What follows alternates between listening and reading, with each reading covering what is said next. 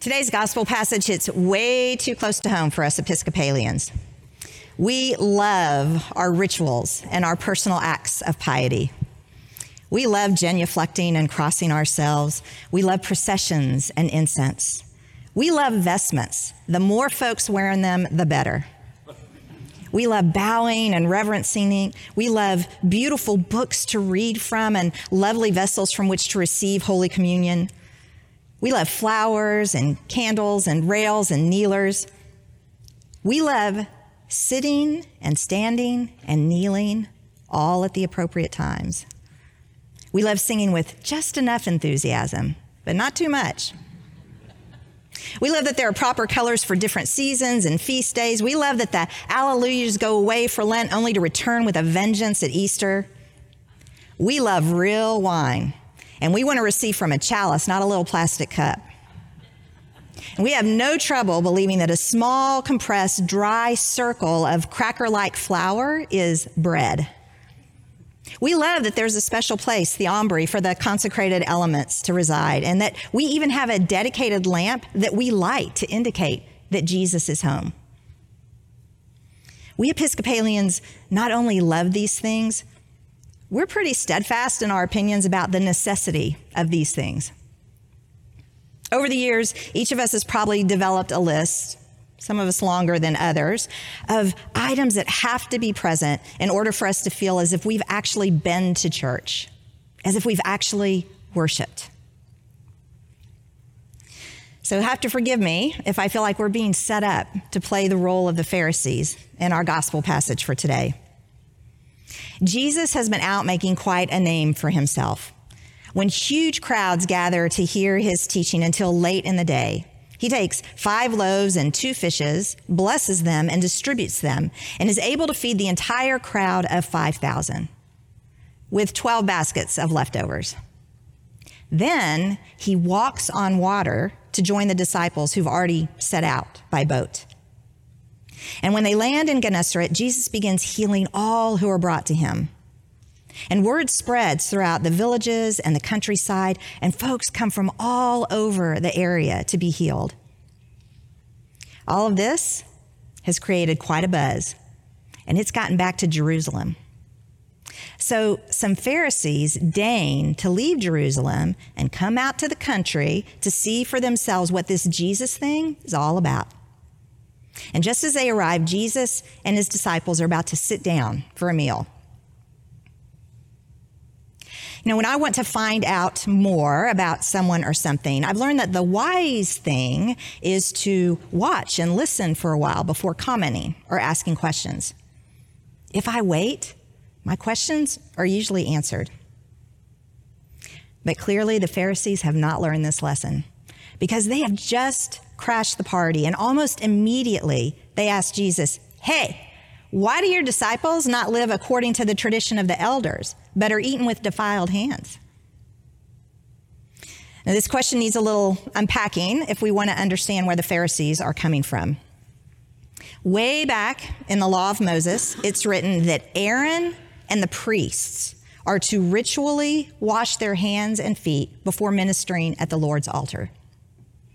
By the time we get to the 2nd century before Christ, we have non-priests who are voluntarily taking up the practice of washing before morning prayer and before eating. At this point, it's become a means of setting Jews apart from all of the foreign powers that have entered their land and subjugated them. It's a means of maintaining their otherness, their specialness, their chosenness. So it's important for us to get that the Pharisees' question has nothing to do with dirt under our fingernails or germ elimination, and everything to do with ritual that sets you apart as a member of the group. For many of the Pharisees, performing the right rituals was how you knew who was in with God and who was not. This is why Jesus pounces pretty aggressively on their question. "You hypocrites," he shouts. "Isaiah warned us about religious folk like you. This people honors me with their lips, but their hearts are far from me. In vain do they worship me, teaching human precepts as doctrines. You abandon the commandment of God and hold to human tradition. While we want to see ourselves as part of the Jesus team, standing behind him saying, "You go, Jesus, preach it,"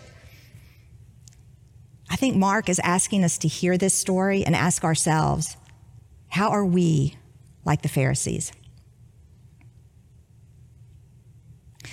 The story is told of two men sitting next to each other on a bench. The first man strikes up a conversation with the second and begins telling him how much he likes his church, and he actually invites the gentleman to join him for church on Sunday. And the second man says, "I don't go to church. Churches are full of hypocrites." And the first man sighs and nods his head and says, "Yeah, there's always room for one more."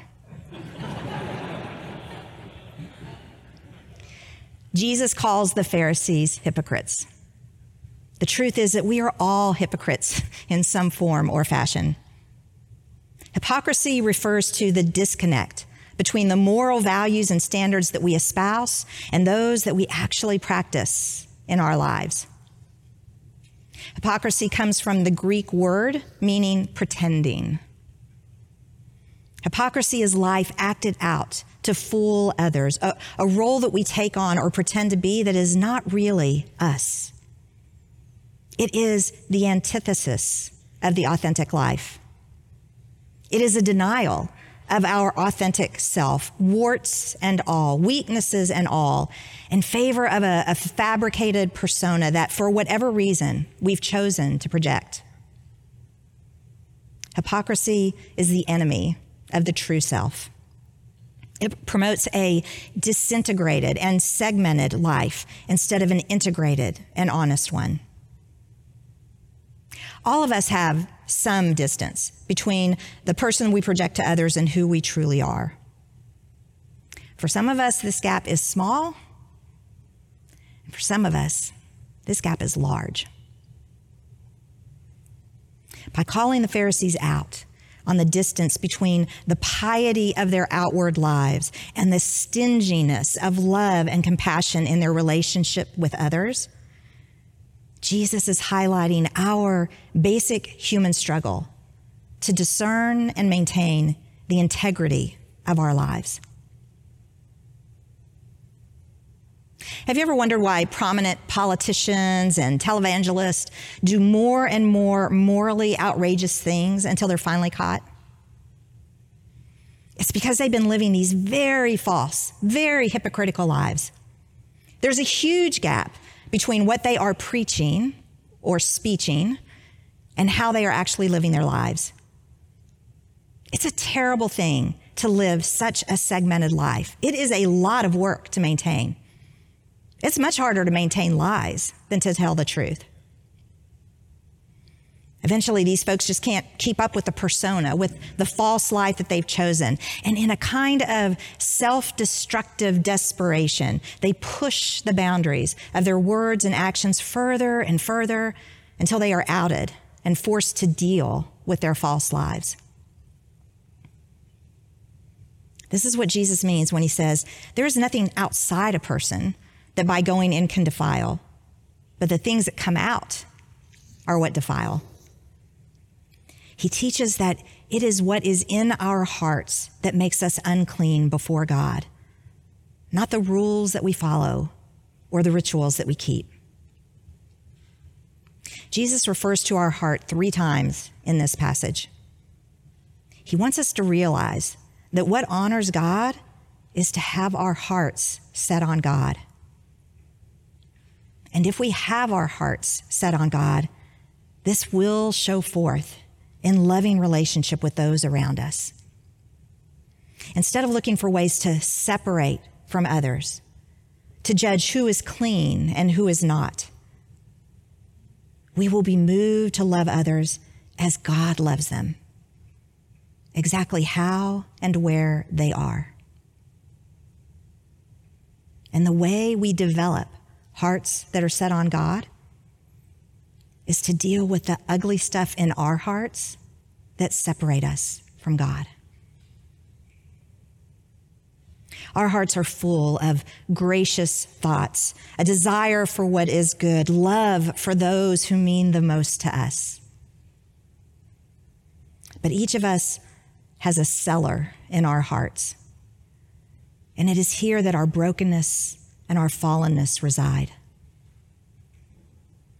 We like to keep our cellar doors closed tight to everyone, including ourselves. But Jesus' point is that until we're willing to open that door, to bring forth the ugliness from the cellar of our hearts and offer it to God for light and healing and forgiveness, there will be a gap between our true selves and our outward lives. One of the ways we can heal the breach between the life we project and our true selves is to look outside of ourselves to serve others.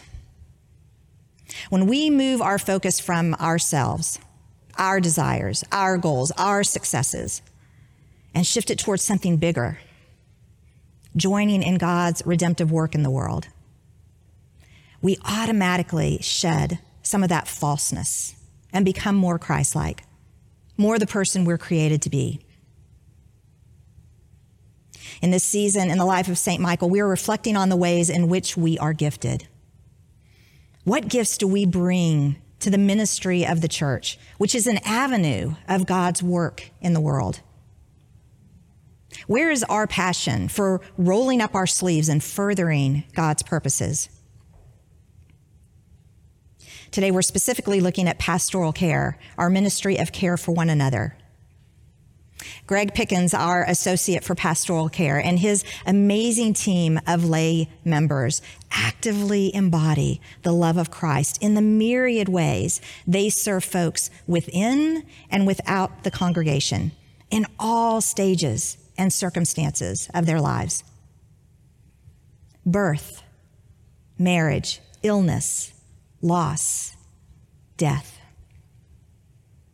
These are the liminal moments in life where we most need the love and care of the community of the faithful. As you ponder your giftedness and how you might be called into one of our care ministries here at St. Michael, be assured that this commitment to serving others is the very thing that shrinks the gap between our outward lives and our true self. If you find participating in one of our many caring ministries intriguing, please use the gifted card in the pew back in front of you to indicate your interest. You can register digitally with it with that QR code, or you can drop it in the collection plate. We will reach out to you with details and options. We Episcopalians can continue to love ritual as much as we do. Ritual provides a sense of order within which we can feel safe. The problem is when our ritual creates a space where we can remain unchanged, untransformed, and yet convince ourselves that these outward rules and actions are enough to make us good before God. If your heart belongs to God, then nothing else is needed. If your heart does not belong to God, then none of this matters.